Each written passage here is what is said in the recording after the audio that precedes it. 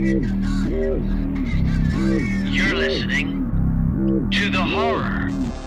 Welcome to the horror. I'm Owen Edgerton, and I like horror movies. I'm Russell Sharman, and I like movies. Period. And today we're discussing the neoclassic Dr. Sleep. Wow. Dr. Sleep. That sounds premature. To say neo? I guess. It has to be. Sure. Yeah. As long as that qualifier's there. Hey, don't your students call you Dr. Sleep? Oh, that's good. Thank you. You should take that on the road. I've been saving that. So we should clarify. Last week, or not last week, the last episode. Yeah. You posed a challenge to watch Catherine Bigelow's early delve into horror, Near Dark. Yes. And apparently that movie is so bad that she has bought up all of the copies and it is completely unavailable.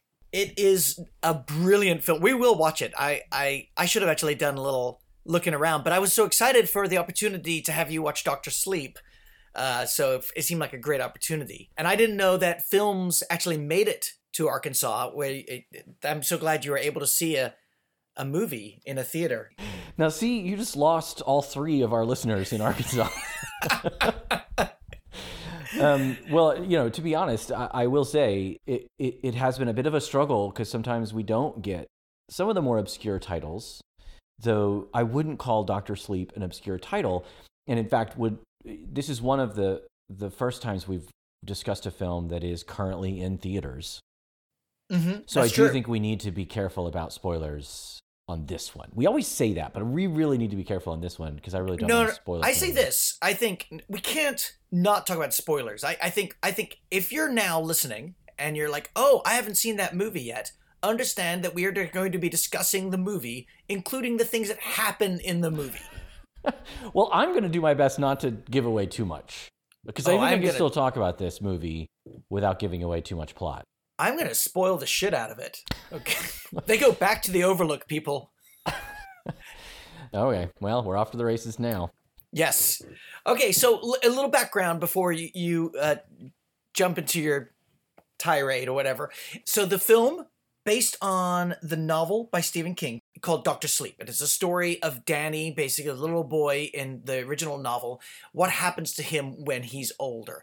Mike Flanagan had worked on a Stephen King adaptation before. He did Gerald's Game, which was a beautiful film based on a Stephen King novel. He got the okay for Warner Brothers. I actually read his cool essay that he wrote about how it came to be.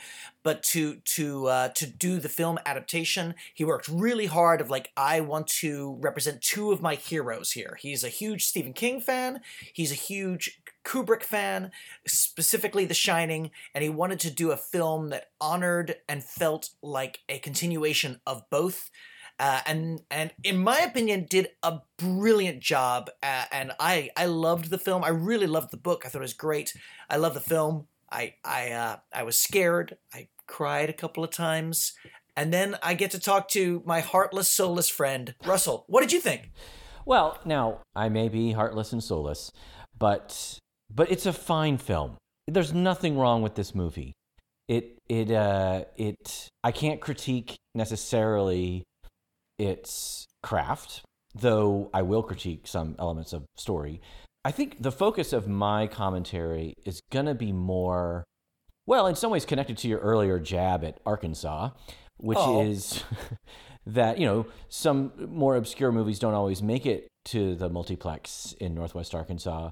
Dr. Sleep is not that movie. Dr. Sleep is a big studio movie, and like most big studio movies these days, to me, was entertaining, but it had none of the sort of mysterious, freak out, shaggy edges that Kubrick's masterpiece has. It's a kind of neutered version of that film, an amusement park ride, if you will. That's fun, but I don't know that it. I don't even know that it really is a horror movie, except that it's got the branding of The Shining. Otherwise, there's some chilling things that happen in it, I suppose, but it just kind of feels tame. That silence is not a mistake of the podcast recording. Your listening device is acting properly. It is my disappointment. I'm saying it's fine. It's a good movie. Yeah. Well, I'm sorry. Was it the corpse of the toddler? Was that the tame part, or the 8-year-old boy having the soul sucked out of him by a collection of vampire-esque people? Which part was the tame part? Okay, those two are like the two chilling moments. I will agree. Oh, I'm sorry. I was just going to correct. Was the 15-year-old causing the guy to coke out and then have nightmares for the rest of his life before cutting his face in the movie theater? Or was when she told another man to shoot himself with his own gun?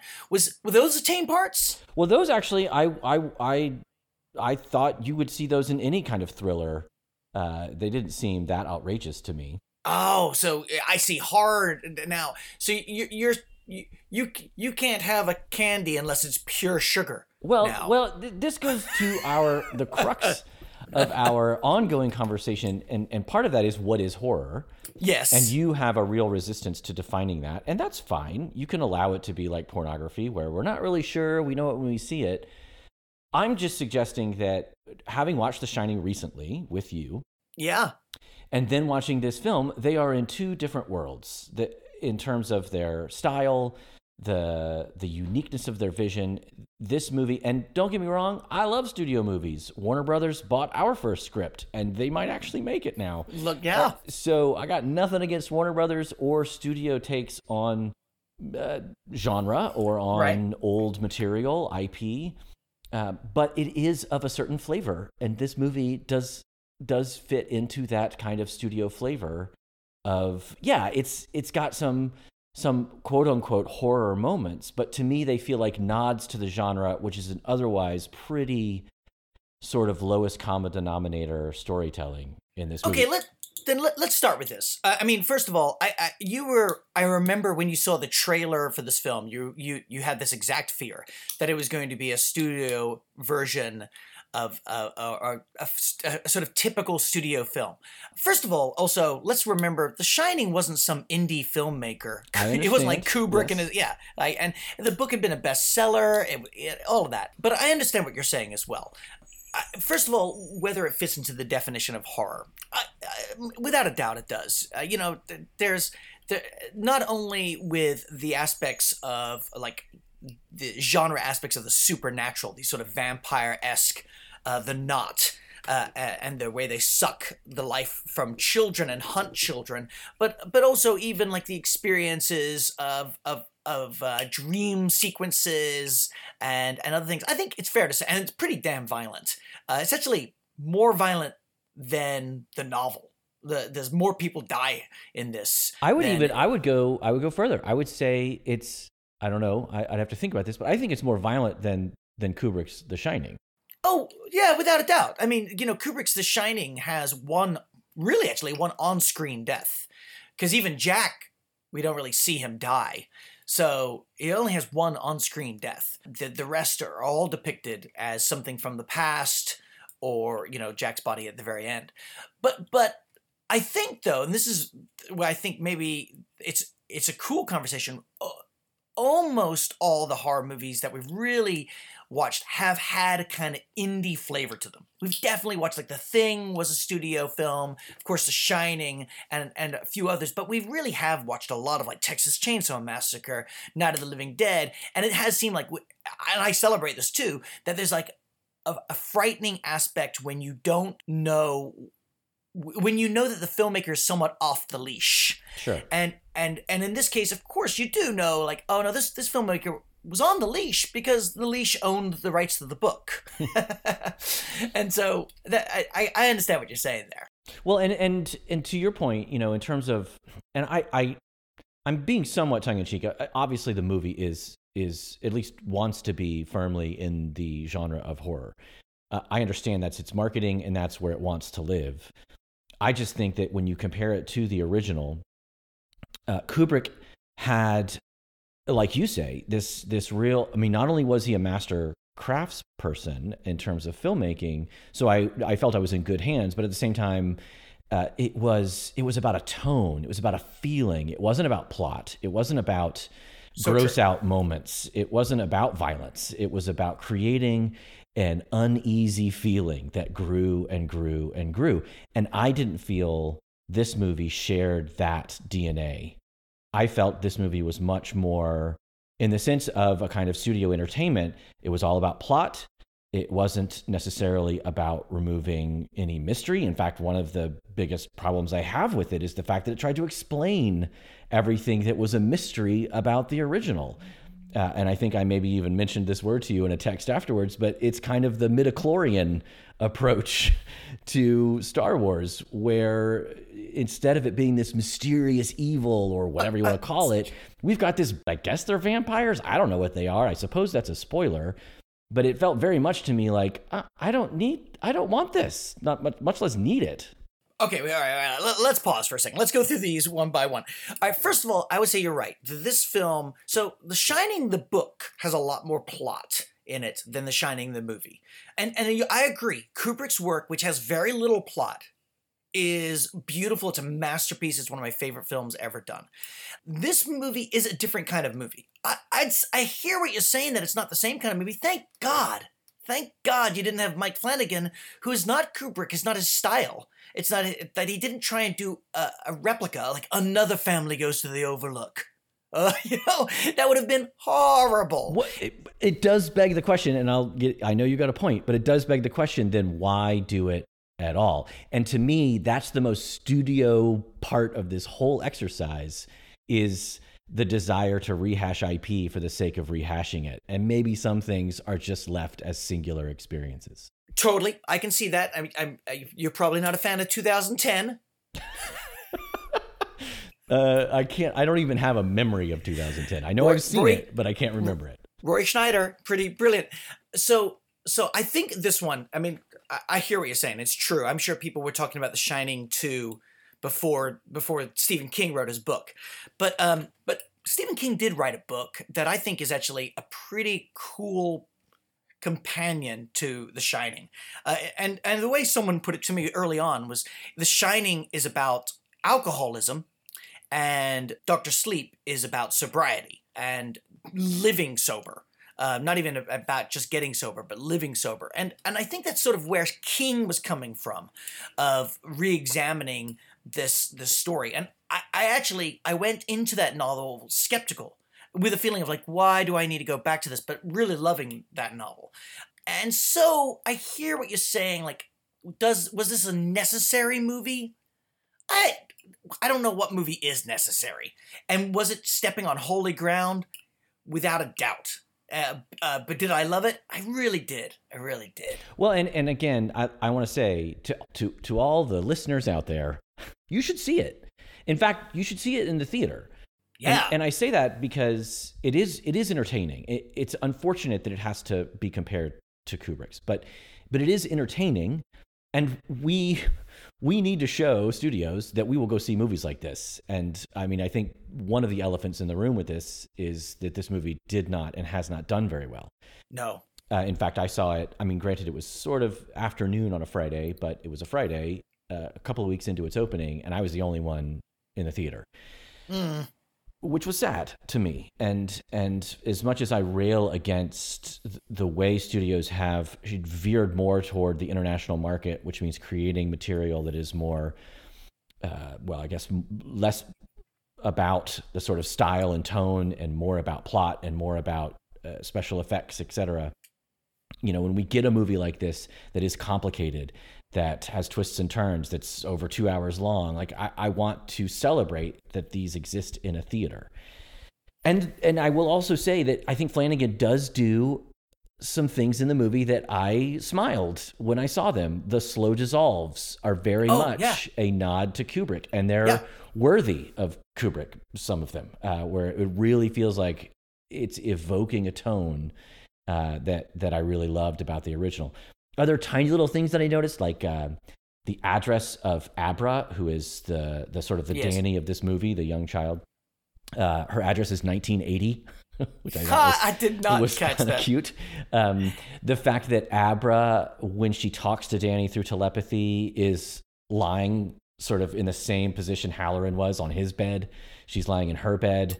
Oh, so cool catch. There's this and so is Danny at that point. So that sort of echo of the original. And of course, the whole dynamic between Abra and Danny now as played by Ewan McGregor, I really like that echo of that relationship, even in terms of the race reversal between the young Danny and the older Halloran. Also, I think the casting's great. Whoever that is playing Shelley Duvall, it's crazy. Oh my gosh. Is that wild? I don't understand how she does it with her voice unless they got Shelley Duvall to dub it. I know. That one scene when she's running out to him at the park bench in Florida. Yes, Danny! exactly. I was like, oh, what? Yeah. It was, so there are many flourishes that I enjoy, and I do think people should see it. Did you catch, Russell? I just want to, on the little things. Of course, we go back to, they reconstruct the Overlook and we see a bunch in there. There's one scene, and it was a little bit, it was a little bit unnecessary, but it was it was like such a big Easter egg. And I was like, thematically, I'm not sure if it really fits here, but it's fun. It's the medical doctor that Danny's friends with, and he goes to talk to him about his experiences. It's almost the same office. It's the exact same office. Is it the exact same? Because it looked really similar. Yeah, it's meant to. I'm sure. I mean, it's not accidental, but yeah, it's the office that Jack first interviews when he first visits the Overlook in the Shining film. And that one is kind of like, oh, this might mean something. I'm not sure if it really does, but I loved it anyway. I think I had the exact same experience where I thought, wait, is this supposed to mean something? Oh, no. Okay, it's just a wink. All right. Yeah. And there were a few winks like that I did appreciate. Yeah. And they didn't, for the most part, they didn't stand out to me as reminders of why this movie wasn't The Shining. They were reminders of how great that movie was and the sort of the lineage that this movie is sharing. But I still stand by the misgiving I have with A, the sort of the fact that it exists at all, and B, what I am seeing as unfortunately, this seems like a paradox or hypocritical or contradiction of what happens when a studio gets a hold of a piece of material like this. And most of it is around Rebecca Ferguson's happy band of soul suckers that are going around doing whatever it is they do, whoever they are, and their little Ghostbuster style steam traps or like what is that? Those kinds of things that if you've seen the movie, you know what I mean. And they just feel weirdly out of place in the world of The Shining. So, just to let you know, that had nothing to do with the studio. That all came from the mind of a guy named Stephen King, who I think you might... I've got him actually on the podcast. Stephen, come on in. You wish we had do. Stephen King on the podcast. So Stephen King... So he came up with the little ectoplasm traps? Oh, yeah. That's the Knot, which is the name of that group, is all his invention. The novel, it's very close to the novel. Of course, in Stephen King's novel, The Overlook doesn't exist. It blows up at the end of his novel, and Harlan doesn't die. So he's still alive at the beginning of the novel. And there's some other things, a few different directions. But King, of course, is famously not wild about Kubrick's The Shining.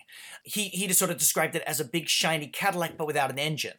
He felt that, what's the point? Jack is crazy at the beginning. Jack Nicholson is crazy as they're driving up there. He doesn't go from not crazy to crazy.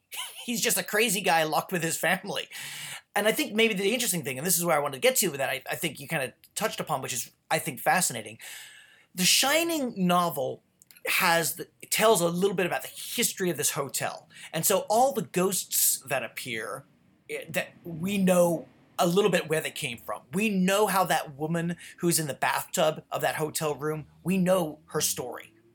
We know of the weird guy who's dressed like a dog that we see for just like 30 frames, if that, in Kubrick's movie. We know what happened to him. We know the stories because Jack is sort of researching the history of the hotel by bringing up all these boxes from the basement the whole time. And Kubrick did this wild thing by basically saying, I'm not going to tell you any of these stories. I'm just going to show you a woman in the bathtub rotting. And I'm just going to show you like this weird, 1920s guy dressed as like a dog seemingly to, be performing oral sex on another guy. Like just these images. And it is more terrifying in my opinion. It's crazy. So the stuff, I mean, King does describe more. That's he does he does. But isn't that? I mean, to me, that is getting directly to the heart of the difference between a novel and a film, and why adaptations can be so tricky, and why so often authors are upset by the cinematic adaptations of their work, because what works in a novel to strike fear in your heart and leave you unsettled and can't really sleep is the describing of all of that backstory and laying the foundation and getting you in the head of the woman in the bathtub and the guy in the dog suit or whatever. Whereas in film, it's about the austerity of the image just sitting with you, and you don't know what it means. And you've got to fill in that blank, and you've got just an hour and a half or 2 hours to sort of have all this wash over you. To me, in that sense, based on what you're describing, because I have no relationship to the books, Kubrick's adaptation is a kind of perfect adaptation of the novel, because it brings all the dread and horror without, in cinema, in my experience, when you bring that kind of detail, that kind of description to what we're seeing, it robs it of a lot of its power. And to me, that's the problem with Dr. Sleep, if it has a problem, is that so much is explained. So it is all so clear what is happening and what the stakes are, that I'm not left with a sense of dread. So I think that's pretty fascinating. So big spoiler for folks who maybe only watched half of the movie. The third act in the novel, Dr. Sleep, the third act goes to what is now basically picnic grounds or camping grounds that used to be the Overlook Hotel. Still a dangerous place, like it's a bad spot. In the film, they go back to basically the locked up. It was just, basically after what happened in The Shining in 1980, they locked the doors, no one went in there again. And they go back there for this final showdown. And it is interesting because we do see, we revisit the two sisters in the hallway. We revisit the guy in the tuxedo with the split head saying, "Fantastic party, isn't it?" We even go back into the dance ballroom, and now the bartender behind the bar is none other than Danny's dad, Jack, who has been incorporated into this hotel. And it's fascinating because the book has a lot of this of even though Danny has escaped the hotel, those ghosts are hungering for him. And that's about all we get about what the ghosts are, that they're just hungry spirits. But I was wondering, so I really dug that, but I could definitely see someone going, no, don't take those images and use them for anything. Those twins are not just, or not twins, the sisters are not just monsters. They're kind of holy, and they shouldn't be used again. To me, the perfect example of what you're talking about, and what to me, obviously this happens towards the end of the film, and I was already having these feelings, and this was sort of the nail in the coffin, pun intended, of my feelings about how they were using the original source material.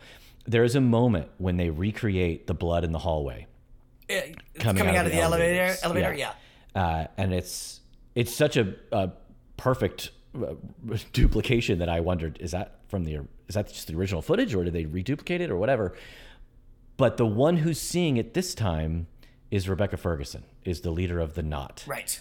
And she has this look on her face that's a little bit of a wry smile that I'm sure you can interpret any way you want, but I interpreted as, "Oh, isn't that cute?"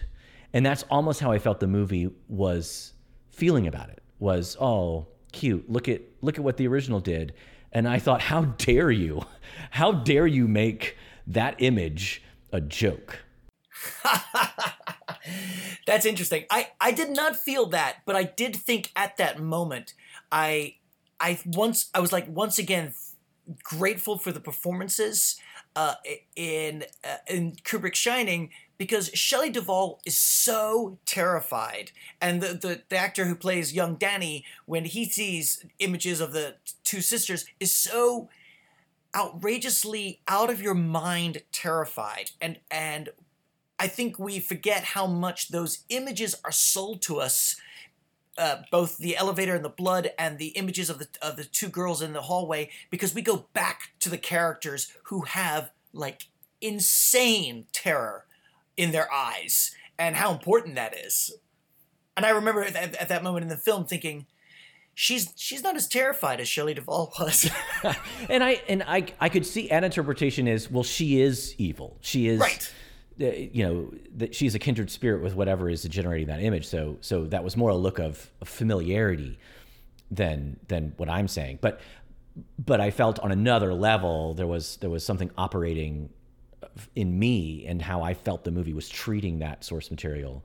That's how I interpreted it. And in some ways, it, to me, was the most clear example of what I mean by the movie feeling like an amusement park ride, a little tour through, a safe tour through right. the wild and insane world of The Shining, which felt very unsafe. Yeah, like I can see what you're saying. Like, Hollywood, those Hollywood mazes, the Universal mazes that they do each year, which they do themed on films. You can see The Shining one. You're like, hey, I know you're not Jack Nicholson, but you've got a similar hairline. Yeah, a little bit. And you're good. You're good. It's I funny can see that. you bring that up. I remember when you and I and our old writing partner Chris Moss, we used to take meetings on the Universal lot, and Chris would decide between meetings when we had extra time that we should drive our rental car around the back lot behind the tour trolleys, which you and I were terrified we were going to get caught and thrown out before our next meeting. But one of those moments, we were behind the trolley and we're probably going to get sued now by Universal by admitting this, but we should be so lucky. There's the Psycho House, right? And in the part of the tour is Norman Bates comes out and it freaks everyone out on the tour. And then he goes back inside and the tour goes on. But we're behind the trolley, right? So the trolley leaves and the guy playing Norman Bates comes back out and smokes a cigarette. And it was and I think he even waved at us. He waved at us. Yeah, we waved at him. He was like, hey. And he's like, just a working actor. He's like, yeah, I'm not doing a free show for the screenwriters. and I think you kind of hit something there with that I was feeling about the actor who plays Jack Nicholson, who, playing Danny's father in this. It does a fine job. It does the best job one could do under the circumstances, but it did have that feeling. A little bit of the central casting, bring someone up who looks like Jack, that added to that sense. And I couldn't stop thinking about Ready Player One's take on that same idea, which that is a book I've read, and in the book I believe it's Ferris Bueller's Day, or no, War Games. It's War Games. Yeah. That they're sort of doomed to repeat until they get it right. And in Ready Player One, the film, it was The Shining, and maybe it's embarrassing to admit, but I remember being more uncomfortable with Ready Player One's delve into the world of The Shining than I was in this movie. Oh, I was more uncomfortable with that too. But probably for different reasons. I mean, I genuinely was unsettled and scared of where it was going to go. But I think for me, that's cool. I mean, for me, in watching Ready Player One, I had that feeling that I was like, I could see someone having this feeling at the end of Dr. Sleep. Because in Ready Player One, I was like, no. I don't want you to take this as a cultural icon. I don't want, the equivalent, I don't want Humphrey Bogart showing up in an Adam Sandler movie. And look, I went into the bar. It's don't tell Jack Nicholson in Anger Management that. That's nothing against Adam Sandler. It's just the idea that, whoa. Those things. It's not fair to take something that has been made culturally amazing and force it into something else. I don't want to see Mona Lisa made into a puppet. I don't want to hear Bob Dylan's voice be manipulated to sell me washing detergent or whatever. And so I was worried that this would do this. Now, for me, it didn't, but I was aware of that world. And I think partially this is why it didn't for me. I really love Danny Torrance as a character. His journey to sobriety, I get, and is beautiful. And then I think his work as a hospice worker it made me cry. Those scenes of him being a hospice worker, because there's this idea that we are all haunted, and then some of us sort of use what our curses are to be blessings to others, and some of us allow what our curses to us to damn us to haunt the bar of a Colorado hotel. I agree. I think those moments were really beautiful when he was working in the hospice. And I actually did think of you, knowing that you have done similar work. There was a couple of moments in there, like when he uses his telepathy to calm a patient, was just a beautiful, beautiful moment. And that's why I say I'm not harshing on this movie. Yeah. It's my issues are twofold. One is a sort of bigger issue with what studios can and cannot do in today's entertainment ecosystem, like what they're capable of and not capable of. Yeah, I would have been interested to see what would have Mike Flanagan done with this material if it were financed by an A24 or an Annapurna or a smaller company that would let you rough it up a little bit. Again, though, Mike was answering to King, or as he calls him, Stephen. Well, my second issue with it then is, of the two, one, thinking of Kubrick, and I don't just mean comparing the two movies, which is unfair, but in terms of the approach to adaptation, I appreciate Kubrick's approach to adaptation, which is a movie and a book is a book. Yep. And how can we evoke the horror of what King, who is obviously a master of the horror genre in literature, how can we evoke that same horror on the screen?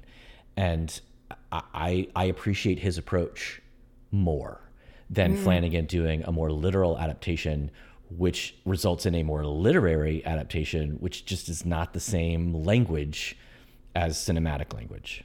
That's interesting. I think that makes a lot of sense. It's interesting too because Mike Flanagan's probably his other biggest hit was A Haunting of Hill House that was on Netflix, that series, which is based on Shirley Jackson's novel Haunting of Hill House, in which he doesn't follow the book at all. It's complete. He has the character names, but he makes them a family. They're not a family. He makes it. It just does incredibly different things, which was really cool. I mean, I love that novel, but I also really, really dug that series.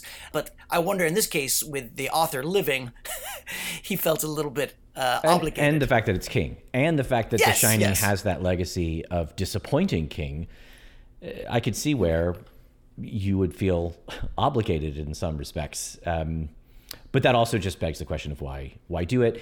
Which is just, I know it's not it's not even an argument I would make too strongly, because art is art and it's still a great movie and you should see it, but it has issues for the ways that I've just outlined. So I think it makes sense. We should. Oh, by the way, do you know the one actor who, I think just one, there might have been more, but the only actor I know of that appears both in Kubrick's The Shining and in Dr. Sleep? No. Danny Lloyd. I was going to say, it must be Danny. Yeah. He's in there. He plays. I think he's playing. I think he plays the baseball player. He plays his dad. When they're watching the baseball game. Interesting. All right. Yeah. That's cool. Yes. Are you gonna go? So to talk sequels that you're never gonna go see, you should check out Haunting of Hill House. He did a beautiful job in that series. His movie Gerald's Game, also an adaptation of Stephen King, I thought was so brilliant. I wasn't wild. It has sort of a prolonged epilogue, and I wasn't really wild about that. But I thought it was such a beautiful film. I geeked out over it. He made a film with Intrepid and Blumhouse called Hush, which was also picked up by Netflix, which I thought was brilliant. It's a home invasion story of a woman who is hearing impaired. And he's done a few others. But the guy is constantly working. He's a real powerhouse. And for Mike Flanagan, I know this film didn't do great at the box office, but I'm just going to be continually excited about movies that he puts out. Well, should we talk about our favorite scene, least favorite scene? Yeah. Can you go first? Because I forgot to think about this one. Well, this almost feels like a not a great candidate for this little segment because, again, there's so much that is good about the movie. But you didn't. But it's fair. You didn't like the key monster. I'm actually thinking about that. You didn't like Rose the Hat. You weren't scared of Rose the Hat. No. And So for me, Rose the Hat and that whole gang, they were scary to me. They were eerie to me. I really liked them. But if you didn't like them, then that's hard to be scared if you're not scared of the key monster. Yeah. So there are a lot of scenes that I enjoyed, and one of them might be that one in the hospice when he uses his telepathy to calm a dying patient. I thought that was a really beautiful scene. I liked the mindscape scenes. There was a little bit of especially when Abra was in the Rose the Hat's mind, there was almost a kind of Harry Potter-esque quality to that, which just sort of played into my feeling this is a big studio movie. I loved, again, his use of dissolves were incredibly effective in terms of evoking that sense of the past. And I do think his use of the Overlook Hotel was really great. There's a scene, and I guess I'll just pick this one somewhat to be arbitrary because I think there are a lot of great scenes in the movie. It's not like a lot of the movies we've watched where it felt like all of them were bad and I could just choose one that would stand out. Not every movie can be the Unicorn Store, Russell. This is true. And there is a moment when Rebecca Ferguson when Rose the Hat walks into that main room, the big lobby, and there's Danny and Abra standing on the stairs, and he's holding the axe. That to me was a kind of perfect blend that evoked the original in that production design, where you really felt like you were back in the hotel. Yeah. But also the overlay of the new storyline taking over that old story. And in that the whole staging, the blocking of the actors, the way he set up the frame, I thought that was really great. Okay, I agree. Okay, so I do have a least favorite of it, and it's kind of interesting. So it is that scene that we talked about in the doctor's office. In the film, Danny goes up to a fellow AA member. It says, "I know where you lost your watch," and it's a doctor, and they meet. That character's a much bigger part in the novel, but then they meet in the doctor's office, and it's clearly also the manager's office from the Overlook. And the reason is like, narratively, this is unnecessary. It doesn't add anything. Like, if you cut this from the film, we wouldn't be any less informed or anything.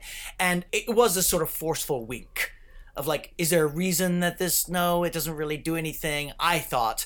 And so if I had to choose my least favorite, it was that, because I was like, that for me was like cutesy. That felt a little cutesy. Okay. Yeah. But I would have missed it. I mean, I wouldn't have known to miss it if it wasn't there. Yeah. But I would miss it. Well, it does do one thing that's important. It sets up the idea that Danny, you owe a debt, and that's the like a thing. You owe a debt, like that's what the doctor tells him. I tell you one thing we didn't discuss, Russell, that we don't have time now, but I want to discuss at some point. The book and the film touch upon something that the earlier book and the earlier film also touch upon, because this goes a little deeper. It's maybe interesting for me as a thinker of both these films. The original Shining and the original book, of course, have images of survival after death that are terrifying. There are people trapped in horrific moments. There is this anger. There's no happy ghosts in the Kubrick Shining or in King's novel. In Dr. Sleep, you do have Danny saying, "We go on after this," and in the book, even more so, that this is a sweet thing, and that there's a possibility of like peace after, and there's definitely some kind of survival after death. The movie is not as clear that there's there's only one happy guest. Well, there's Halloran, but there's also Halloran. I mean, spoiler, Danny at the end. Right. Both seem to affirm the idea, and there is a moment when Halloran says, the last time he talks to Danny, he says, "This may be the last time I see you." It's getting fuzzier and fuzzier. I can't remember how getting less and less. Yeah, this world is a dream to me. Right. Which would suggest that they are, because one could argue, well, they're a happy ghost, but they're still a ghost trapped on Earth. But no, it seems like there is some other place. Yes. So there's like, and I find it like really fascinating that, even King has sort of said, by the way, I tell a bunch of scary stories, but I think there's peace. Yeah. Or at least his characters or his narratives do. Right, and that's all I That's all I need, in the sense of, me personally, we go on, I'm good. I don't need, so there's a kind of a genre of film that likes to explore what heaven is like, or even what hell is like.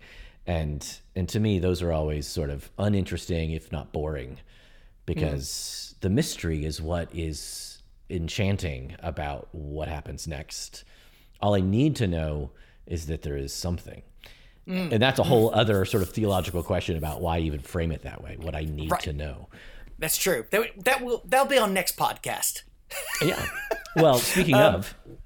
Oh, I meant our next full podcast. Next episode of The Horror, I have decided that we're going to watch Jordan Peele's Us, another 2019 release. Jordan Peele's second feature film, made bucos of money, and I think you'll dig it. I have the screener at home, and I have not watched it. I liked Get Out, so I know this one apparently. I mean, can you get crazier than Get Out in terms of the twists? But I hear this one may top it. So yeah, it's very different than Get Out. But you also see Peele working with a bigger budget, and he's definitely like visually having a lot of fun. Well, all right then.